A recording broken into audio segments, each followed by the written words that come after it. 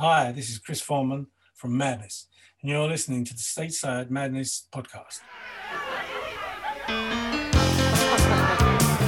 Hi there, folks out there.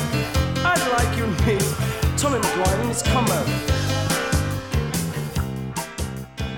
Hello, and welcome to the Stateside Madness podcast, the one and only podcast of the official Madness American fan service.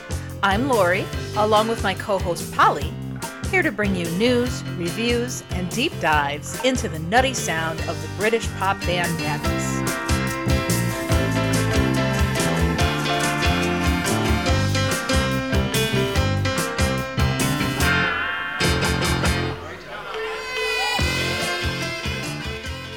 Greetings and salutations. Welcome to the Stateside Madness podcast. I'm Lori. And I'm Polly. And this is episode 30. We're going to talk about Wee Wee CC Ya Ya Da Da. Wee wee CC ya ya da da. Wee wee CC ya ya da da. That we are one of the later Madness albums, but I'm going to go ahead and say a pretty good one. But before that, let's get on to the communicator.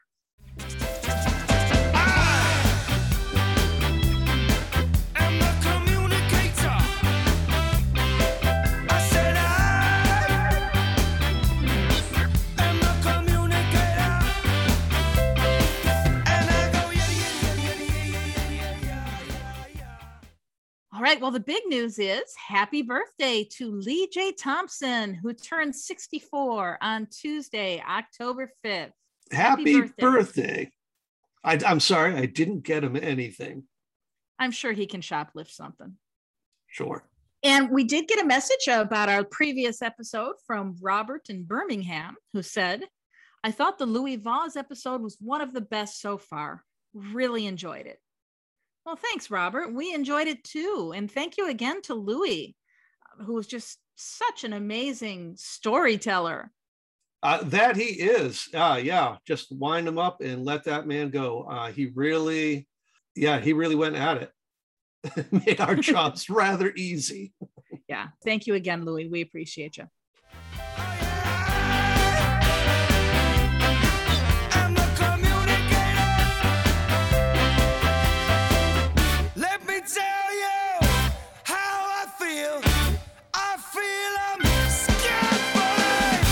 Chris, what time is it? Showtime! All right, so here we go with our album deep dive. Wee Wee CC Ya Ya Da Da. Wee wee CC ya ya da da. Wee wee CC ya ya da da. That was the album that they released in 2012. Now, at this time, Mark Bedford was on hiatus from the band, so he doesn't appear on this album. On bass, we have Graham Bush, aka Bushers. The album cover was designed by the legendary Sir Peter Blake. Now, he's best known, I think, for the Sgt. Pepper's album cover, yeah? That he is, yeah. And, Suggs had said and something I saw recently, that the design of the album cover, one, they felt a little slighted because so much work went into Sgt. Pepper's and they got that on a legal pad. But I guess they had asked Peter Blake to do it, and they kept changing the name. They couldn't decide on anything, and so the album cover was inspired by the fact that he had to keep crossing it out and starting over again. Yeah, you can see the original album titles that were considered on this album cover. So a number of different album titles were considered: The Ten Commandments, Doolally, Dial M for Madness, Man of Steel, Circus Freaks, and The Rake's Progress. Now, Polly, you and I were talking before we started recording, and you mentioned that you had the special edition of this album. And the special edition, I believe, is the one that has a different cover, which was also done by Sir Peter Blake.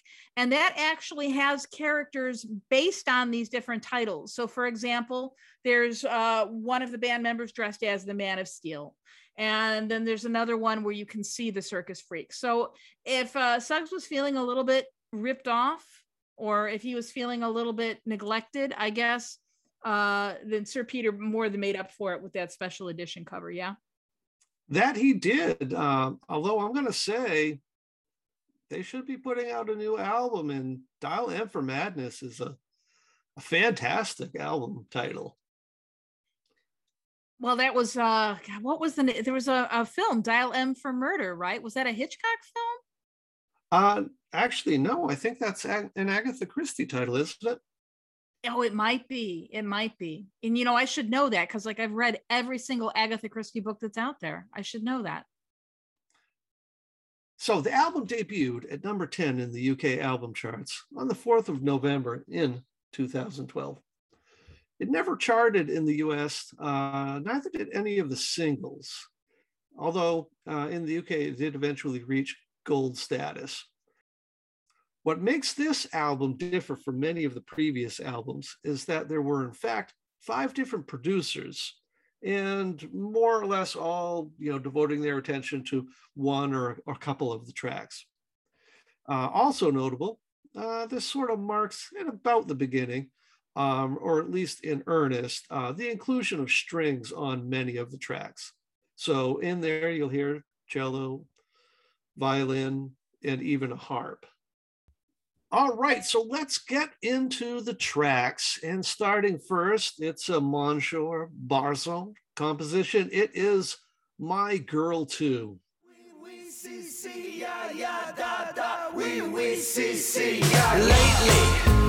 I've been wondering about you and the things you do. I'm in love, but you drive me mad, be so sad to be losing you.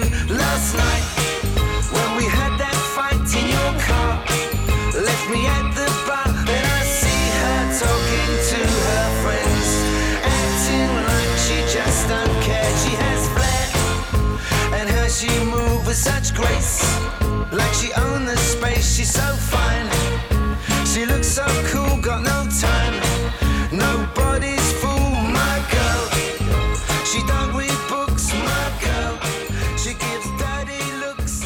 I'm going to be what she want me to be. I'm her man doing all.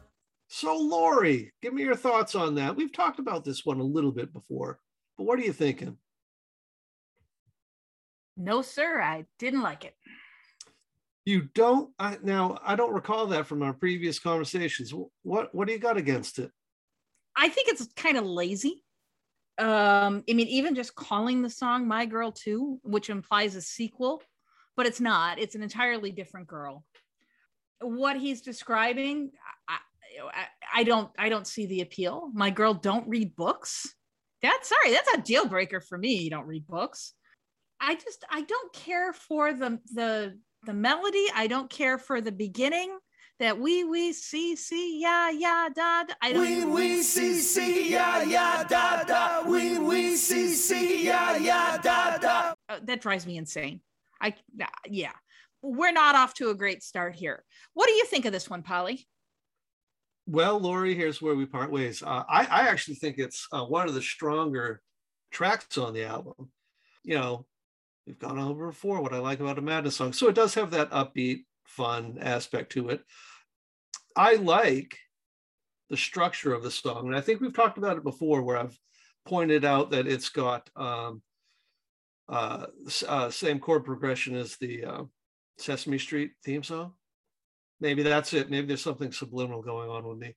But also, I like the idea, even if it falls a little bit short, like you said, in terms of it being a continuation of the original My Girl song, which I'll give it to you. I don't think it does continue it that particularly well. I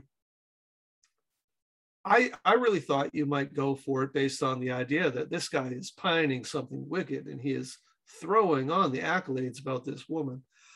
So I think it's charming. I think it's endearing, and yeah, I like it. I love how they use the Bob Fosse video, and the first time I'd actually seen that was watching the band in Wales, and that came on the big screen behind them, and the whole time I was saying, holy shit, how did they actually choreograph some 60s, late 60s-ish looking dance scene with the photography even matching the 60s, some peculiar half balding guy with a big ginger mustache in it. I'm kind of like, this does not look like a modern video. How did they make it fit so perfectly? And it was fantastic. I thought it was incredible.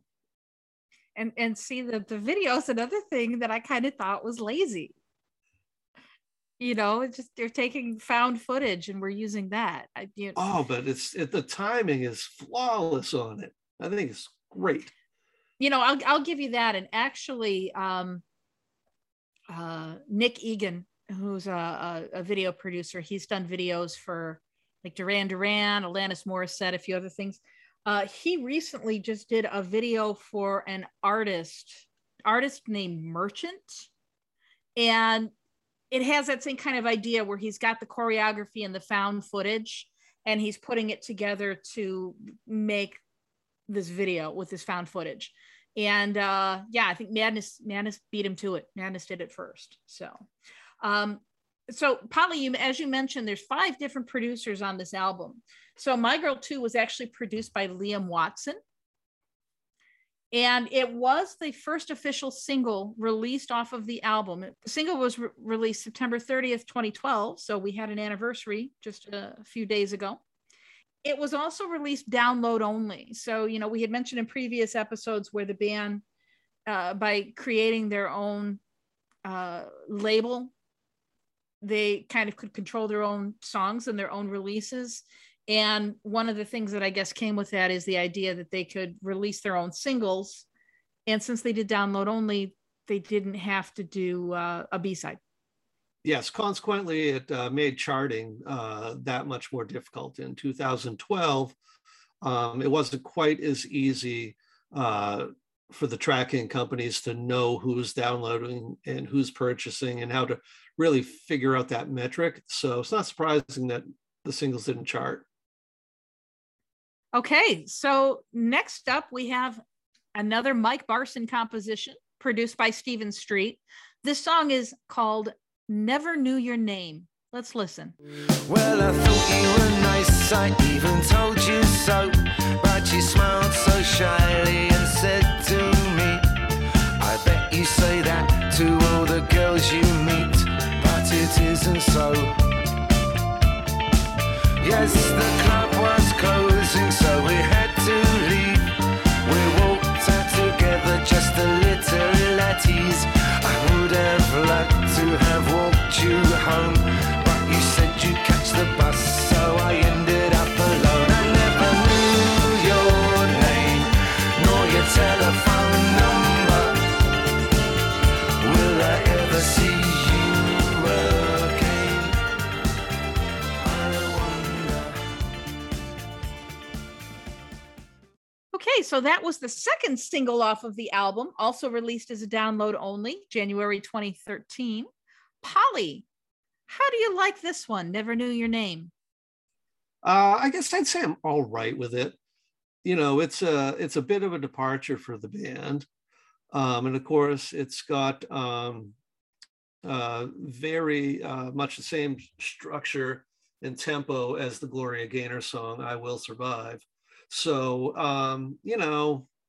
it's just kind of not my thing that much. So, I think it was an honest effort, but just generally not one of my favorites. And of course, you and I are going to disagree on this one too. I really like this one. It's because it does have that kind of a disco vibe. I mean, it really reminds me of a lot of the music that I used to hear on my little purple transistor radio in the late 70s, And I like the fact that it includes a full string section. It's got the cello, the harp, the violas, the violins. It is a departure. You're absolutely right. It is light years away from the ska stuff that we heard in the late 70s, but I really like it. So there. I'll have to live with it. Third up, then, we've got a Suggs and Chrissy Boy composition. It's La Luna.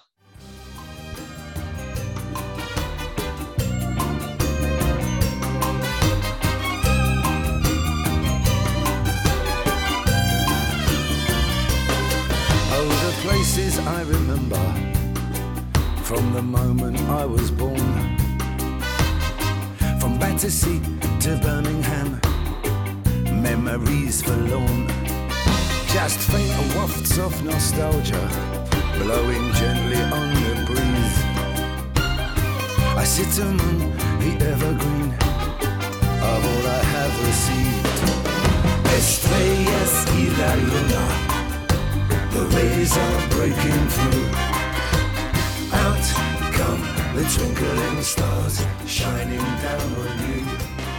Well, I'm in and out the window. So, Lori, let's hear it. What's your take? How are we going to disagree on this one, Lori? Oh, well, this one has a special place in my heart because it is co-produced by John Avila from one of my favorite bands, Oingo Boingo, one of my all-time favorite bands. And John also arranged the mariachi, trumpet, the strings, and the vocals. And you can really hear his influence on this, right? You know, John Avila being, you know, Mexican-American, that kind of mariachi sound.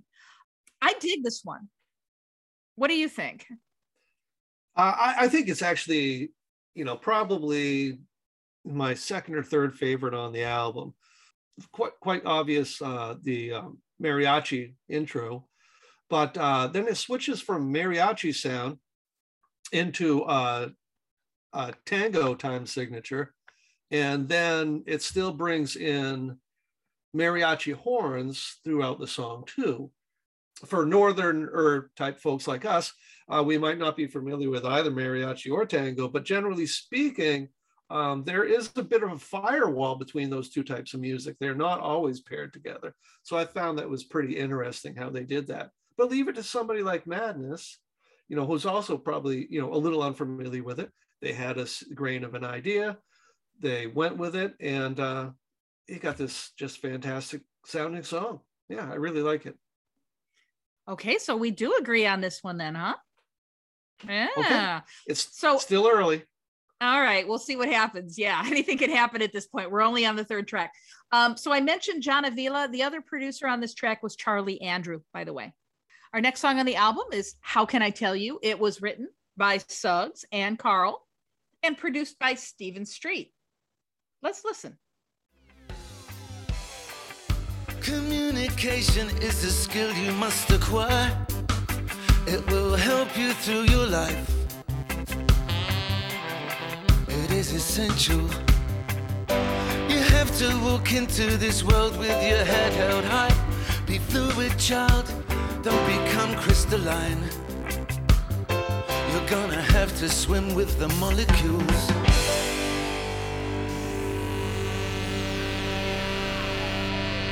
Can I tell you? You have to open up your heart. How can I tell you? Be honest from the very start. How I feel. Make a stand for what is true. Try to be decent in all that you do. How can I tell you? You got to give to get support. How can I tell you? A little effort and a lot more power. Check the wonder in all that you see. Holly, how can I tell you? I don't know. Yeah, I like the song.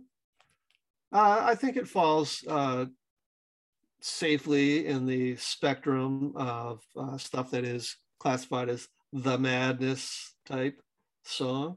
Yeah, it was fairly playful. I think I probably said before, I'm sure I've said it before, I don't tend to dwell a great deal on lyrics or meanings of songs, but I always get the sense this was a father talking to his child kind of thing. Communication is a skill you must acquire. It is essential. Yeah, no, I'm with you. I think so too. I like it a lot. I think that's one of the endearing qualities that it has. You know, the first time I heard it, you know, that introduction, communication is a skill you must acquire. I'm thinking, what is this? You know, motivational speaker. But I got to tell you, it really grew on me very quickly. I've also seen some footage from live shows where the crowd really gets into this one a lot. It's a fun song and it's catchy, and it's one of those that, and you might have heard me earlier, Polly, I was singing it. I couldn't get it out of my head. It's going to be stuck in my head for the next day or two now. So I like this one. And this was the third single off the album. It was released April 8th, 2013.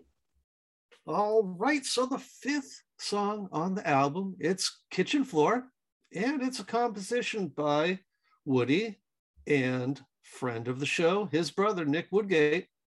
Let's take a listen.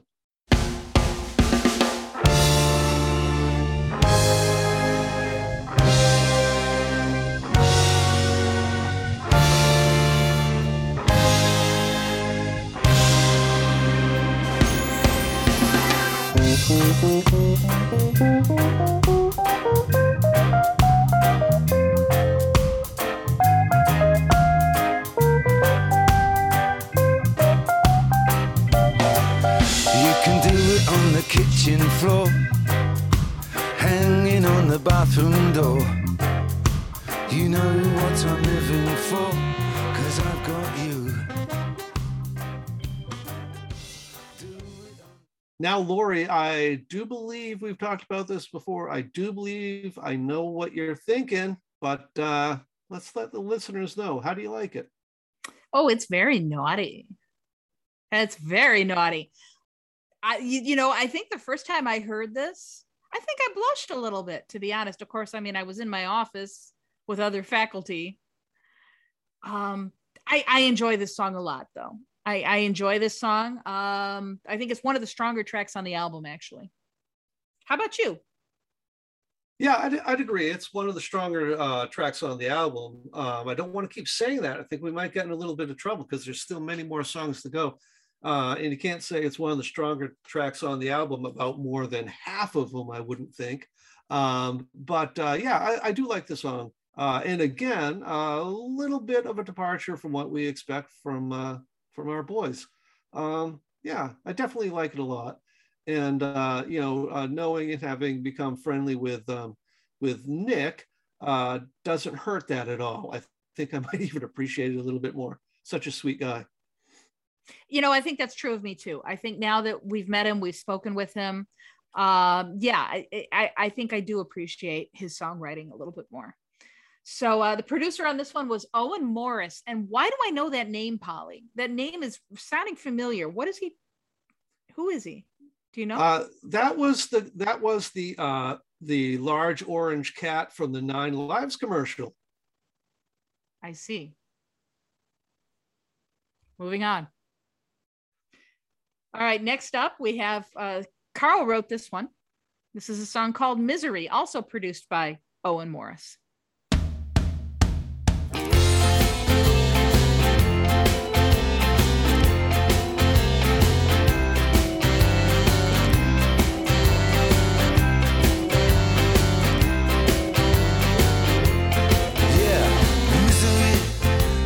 Company, that's what the wise man said.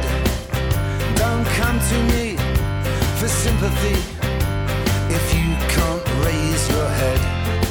Stand up and see what your life could be if you wore a smile instead.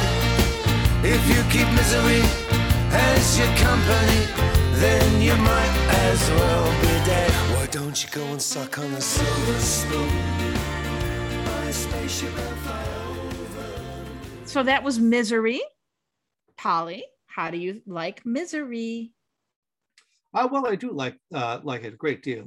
It's got that sing-song quality, and just a couple of listens, you can probably learn all the words.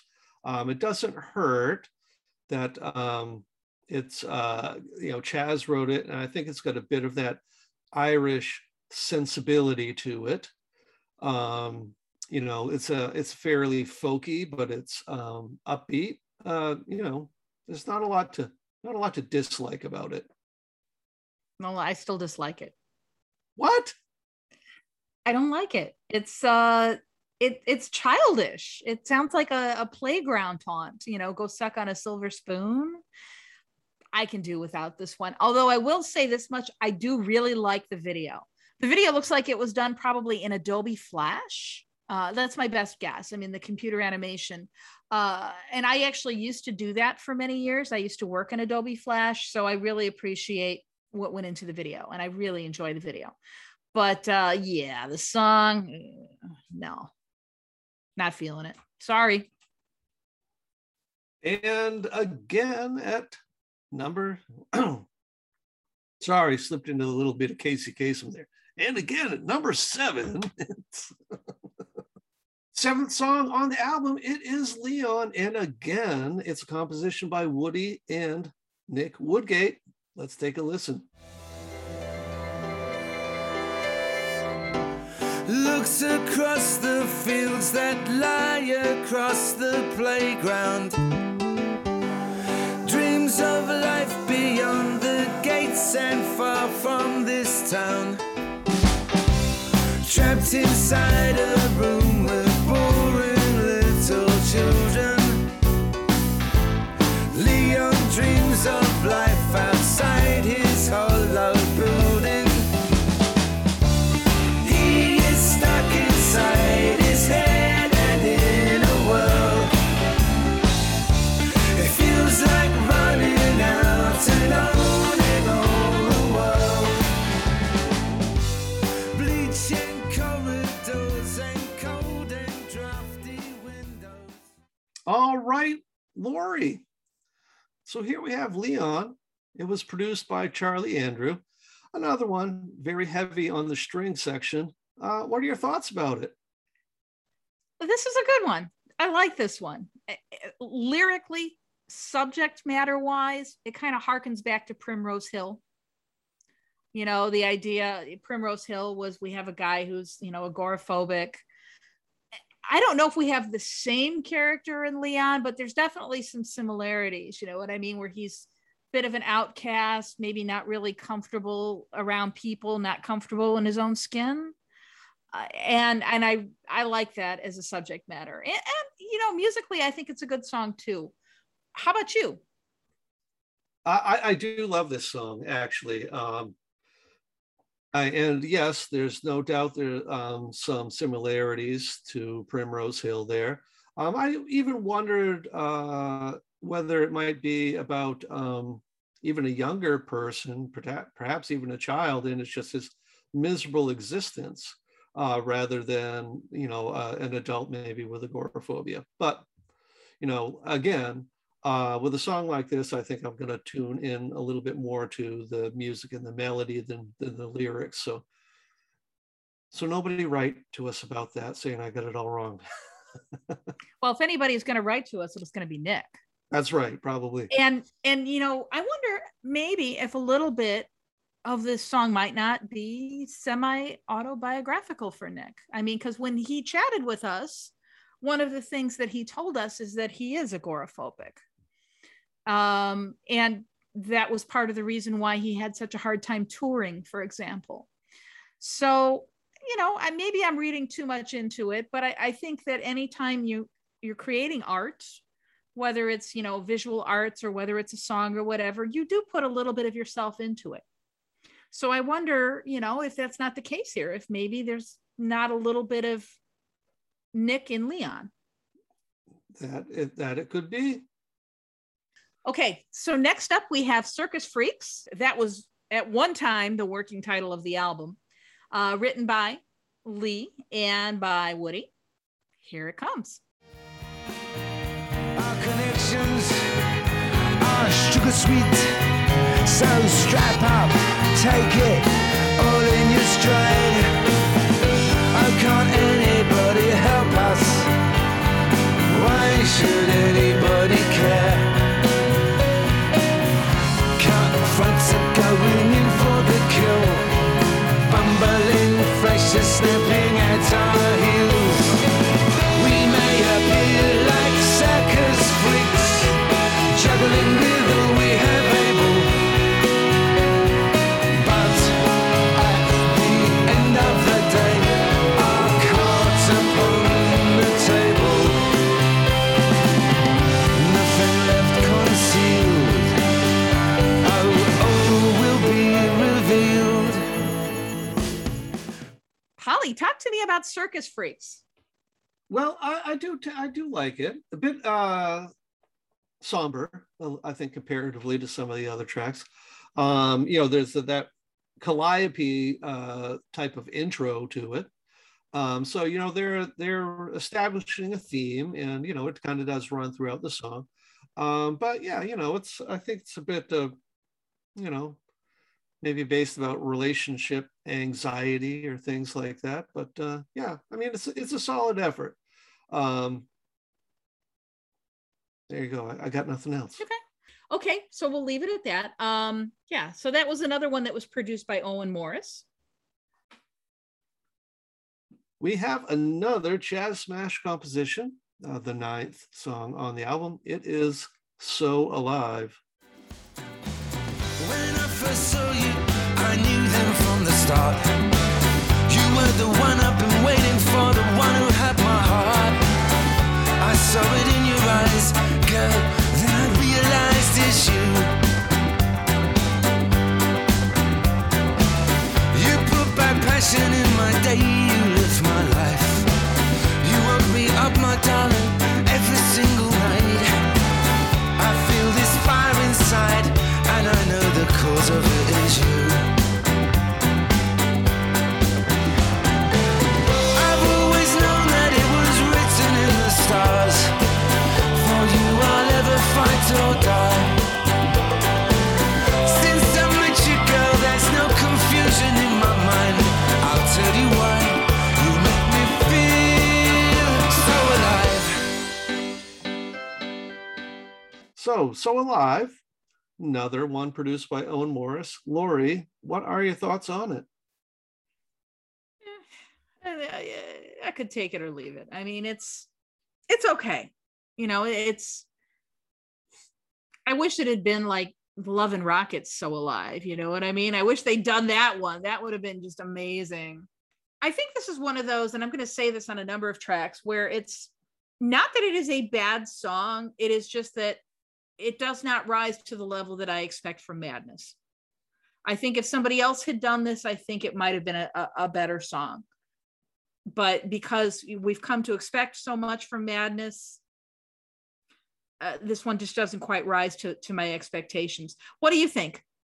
Yeah, so it's good in one respect, I feel, in that it is, an upbeat, jaunty ska tune that Madness does so well. But then on the other hand, it's also fairly standard, as though if you were to say, jaunty, upbeat Madness song and throw it into some computer algorithm, it would probably spit out something like this. I think you just hit on something there. Yeah, well, I mean, it's a very sweet song, so it's very much, like words that you would have had, written on a Valentine card or something like that. So in that aspect, it's a little bit different for Madness. But yeah, instrumentally and song structure wise, writing wise, it's very, very plain, reliable. It's a Honda, it's like it's safe. It's very safe. Yeah. It's safe. Yeah. All right. Well, next up we have very unusual in that it was written solely by Woody. And as we talked about in our Woody episode, he didn't really write a lot of songs by himself. So this one is called Small World.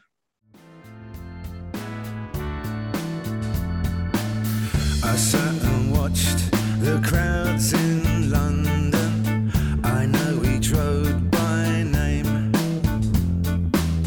Today the streets are cold and empty, 'cause no one likes the rain. I soon lost count of all the cars that burn so bright outside the bars. Deserted streets and burning shells, familiar shops I know so well.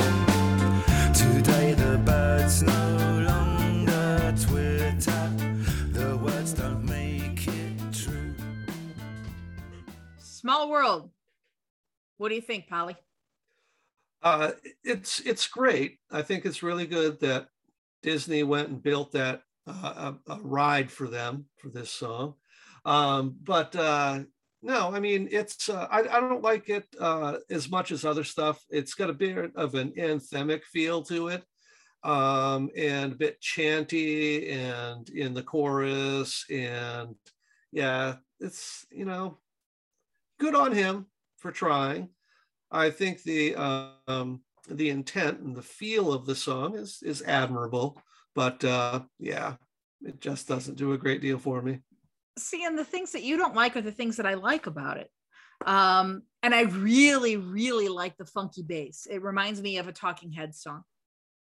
I do like the kind of anthemic or chanty nature of it. That's fun to me. Yeah, that kind of a song. It's worth noting here that Woody's wife, Siobhan, is singing backing vocals on this one. And for the 11th song on the album, we have yet another Chas Smash composition. It is Death of a Rude Boy. It was the death of a rude boy.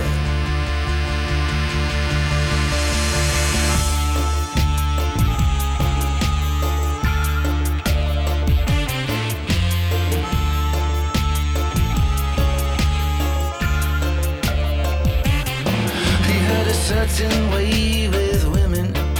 He was natty and the men had rhythm.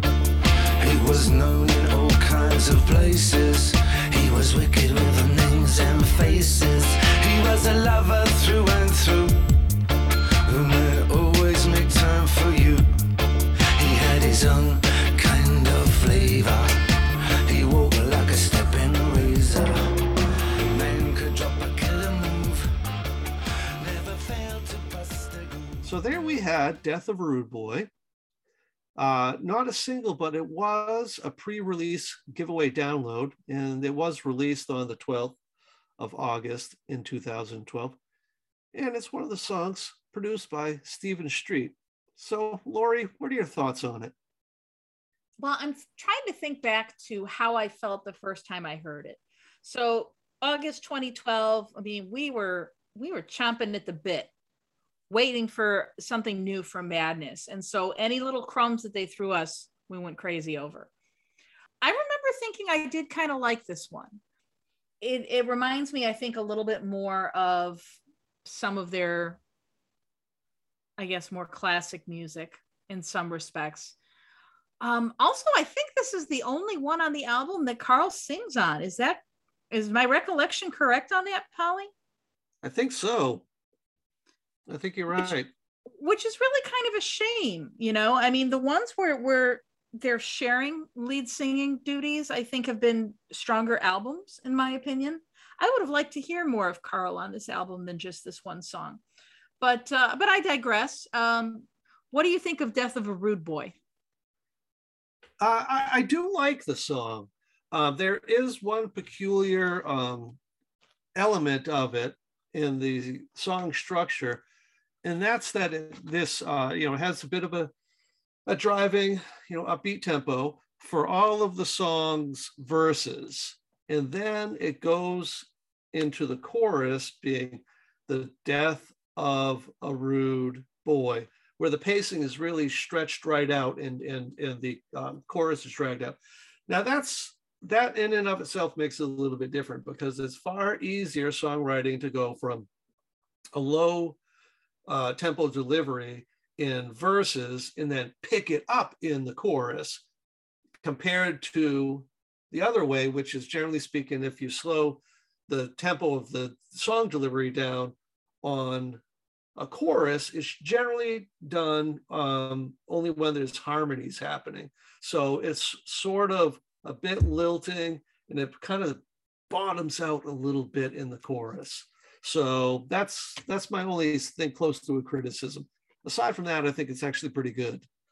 Holly, maybe you could explain for our listeners, because as an American, I wasn't aware of the term rude boy, right? And we're not talking about a young man who has bad manners, right? What exactly is a rude boy? Well, so that was, taken from the late 50s, mid 60s, inner city Jamaica, when they were going through such dire economic times. that there's many people left to fend for themselves, either up to shenanigans on the streets, low-level crime, things like that. So rude boy became almost like a generic term for young men up to no good. Now that developed into a rude boy sort of style as well, so it transitioned into a look, way of wearing your hat, things to make other rude boys, make yourself easily identified by other rude boys. And so that persisted. And of course, when the British ska revival or two-tone era crept up, we already had skinheads, the skinhead movement in the UK, and it was easily adapted by them, and the term just stuck as well to urban youth. I guess the equivalency, although it would be a couple decades apart, punk, right? It used to be, sure. If you'd said somebody was a punk, it used to mean, that they're a troublemaker, they're up to no good, right? And then it started to kind of become associated with a particular scene, with a particular music scene, particular fashion scene. And I think maybe rude boy was kind of the same thing, where maybe it started off having one connotation and then kind of melded with the music, the fashion of the Jamaican ska scene, and kind of became to identify with that. I think you've got it just right. Okay. Thank you, Professor Polly. You're welcome. Okay, so now we're coming to what are called the bonus tracks. Now, this is a little bit of a misnomer because these tracks appear on all versions of the album, but they're nonetheless promoted as bonus tracks. So the first of the bonus tracks, this was written by Mike Barson with Suggs. It's called Powder Blue. On and off the sofa, the candle's nearly out. Our pop star friends have all gone home, or maybe just out and about. And I can feel you dreaming, and I'm dreaming of you. Together slowly drifting into the powder blue, into the powder blue, into the powder blue, into the powder blue. La la la la la. Okay, so that's Powder Blue with backing vocals by Vanessa Quinones, who's the lead singer of Vanessa and the O's. How do you like Powder Blue? Well, I guess the first thing I'd say about Powder Blue is there's a remarkable amount of similarities between this song and Whiter Shade of Pale. So much so that I would argue either it's a straight out homage to the song, or maybe they had listened to it, in close proximity to writing the song or recording the song. But, of course, it first starts out with that very, very ominous organ opening. And, then transitions into that, very same pace, very same thematically. And, it's not lost on me either that the two song titles are very similar. Powder Blue, almost indicating a pastel type of color, Whiter Shade of Pale. I just think there's an awful lot going on between Powder Blue and the Procol Harum song. And, given that I'm not that much of a fan of Whiter Shade of Pale, I'd say by extension, not that much of a fan of this song. And that's so interesting because I've never made that connection between Procol Harum and Madness. Never would have made that connection in a million years. So now you realize when we're done, I'm going to go listen to that and listen to them back to back again. It's a very pretty song.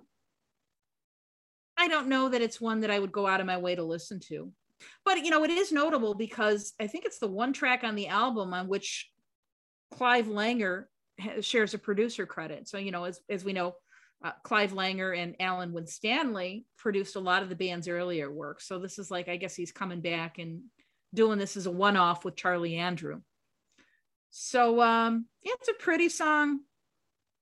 I'm starting to feel like they're all over the map with this album. You know what I mean? And I think I don't know if it's because of all the different producers.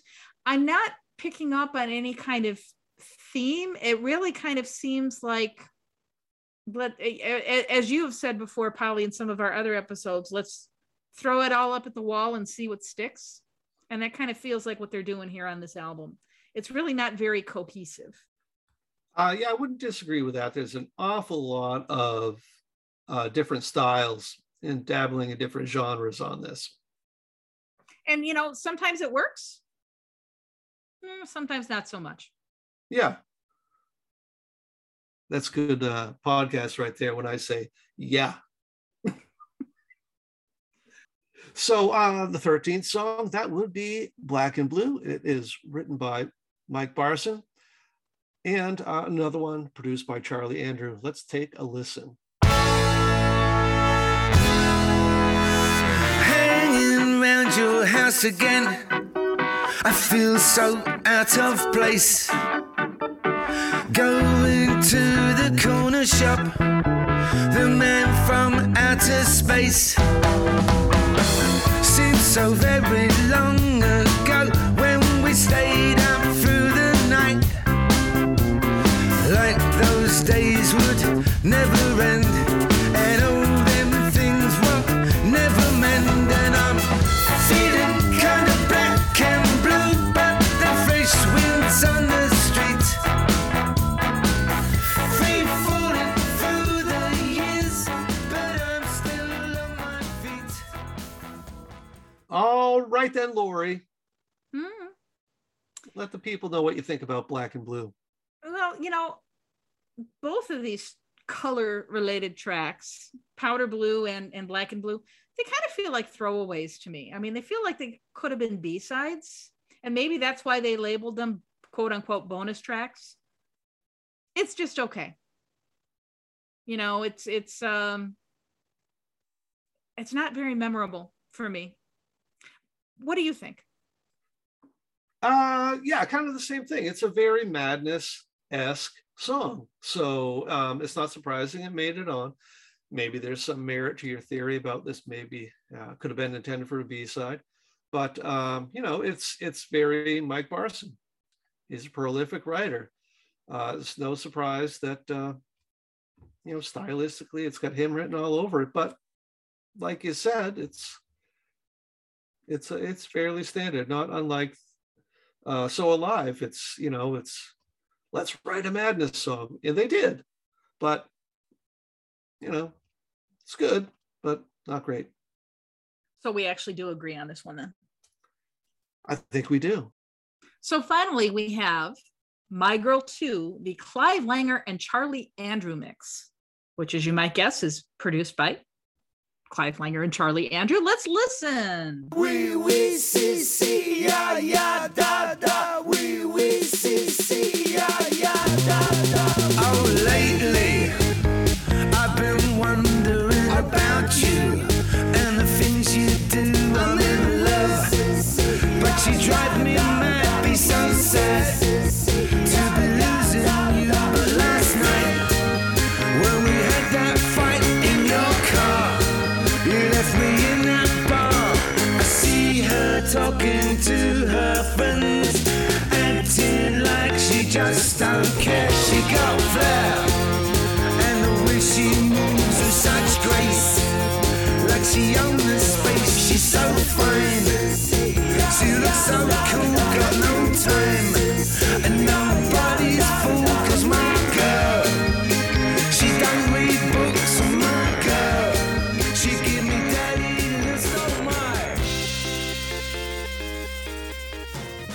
How you like this one, Polly? I do like the mix. I'm not going to claim I like it better than the lead off album track. Would that be what we would refer to it? Or maybe the intended version for the album? It's definitely get the bass up front, a little bit higher level on some of the keyboards, but aside from that, not radically different. I think it may be pretty heavy on, I think that's a drum machine. I Yeah. don't think that's Woody. But yeah, you know, it's not radically different enough. I can't say I love the original song and then say, well, I don't like this. You know, it's different. But yeah, I'm fine with it. I think that drum machine kills it for me. I mean, I like this one even less than the original. So there you have it. So that brings us to the end of the album. And so this is where we kind of talk about our general feelings about the album. Where is we see ya ya da da we see ya ya da da in the Madness repertoire for you? I mean, well, to use a sort of parallel from a different medium, we as consumers of the arts are very comfortable breaking down an actor's portfolio into different eras. We're a little less eager to do that with music. We want everything sounding like 1979 when it comes to Madness. And I don't think that's particularly fair for Madness. I don't think it's particularly fair for any other artist.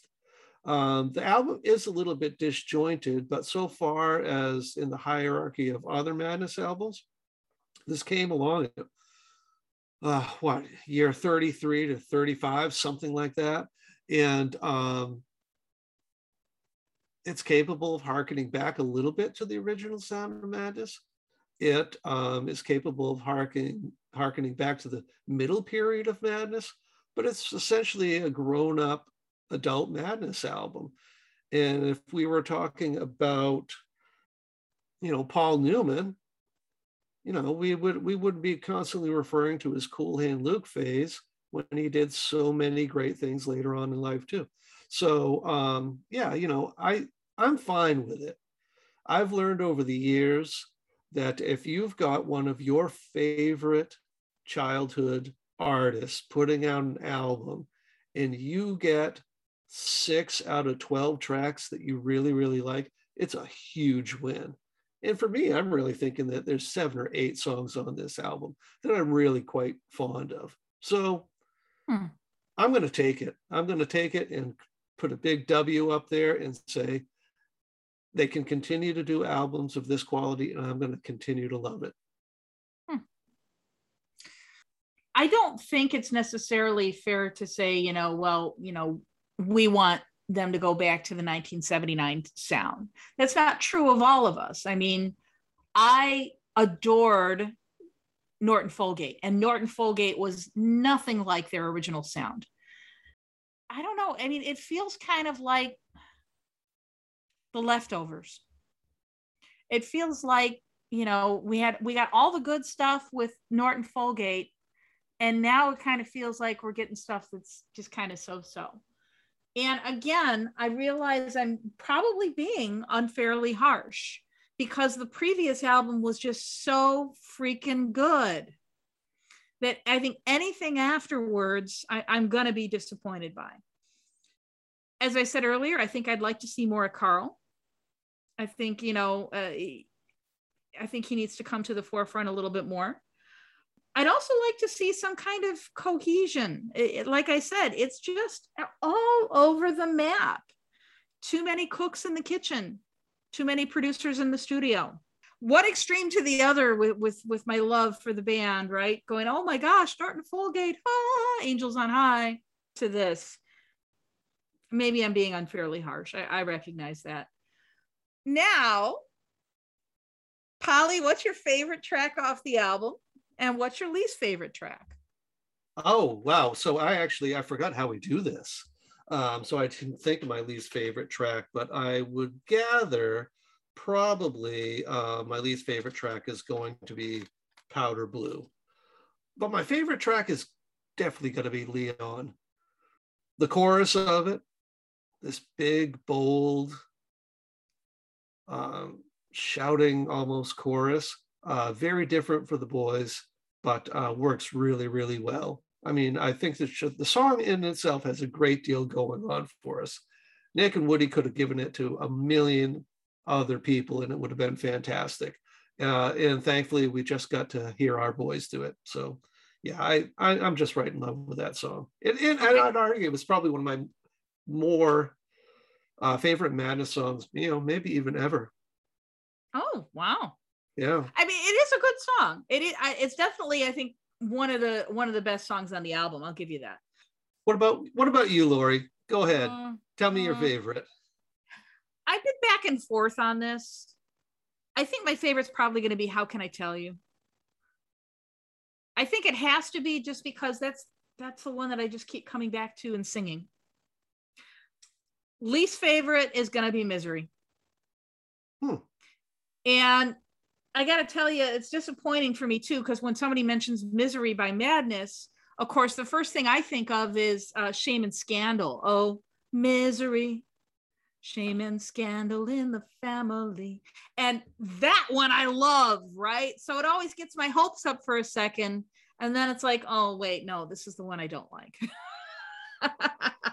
So, Polly, you chose our closing song this week. Can you tell us what you chose?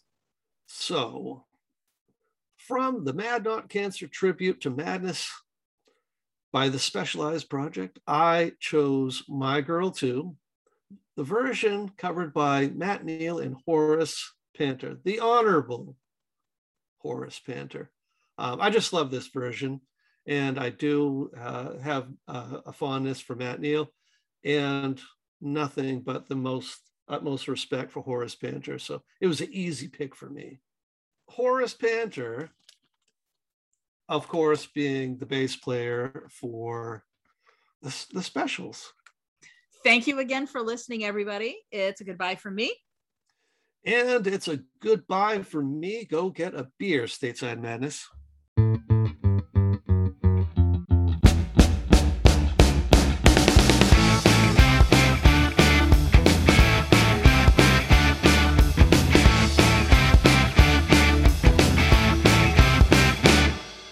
Lately, I've been wondering about you and the things you do. I'm in love, but you drive me mad, so sad to be losing you. But last night, when we had that fight in your car, left me at the bar. I see her talking to her friends, acting like she just don't care. She has flair, and how she moves with such grace, like she owns a space so fine. She looks so cool and on time. Nobody's fooling my girl. She don't read books on my girl. She gives dirty looks. I'm going to be what she wants me to be. I'm a man doing all I can. And my girl, heads above the rest. But my girl, she shot her best.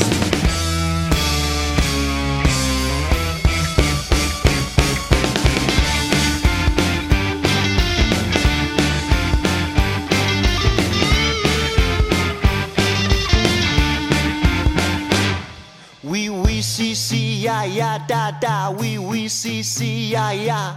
Oui, si, si, ya, ya, da, da. Oui, si, si, ya, ya. So cool, but there's no doubt she's so fine.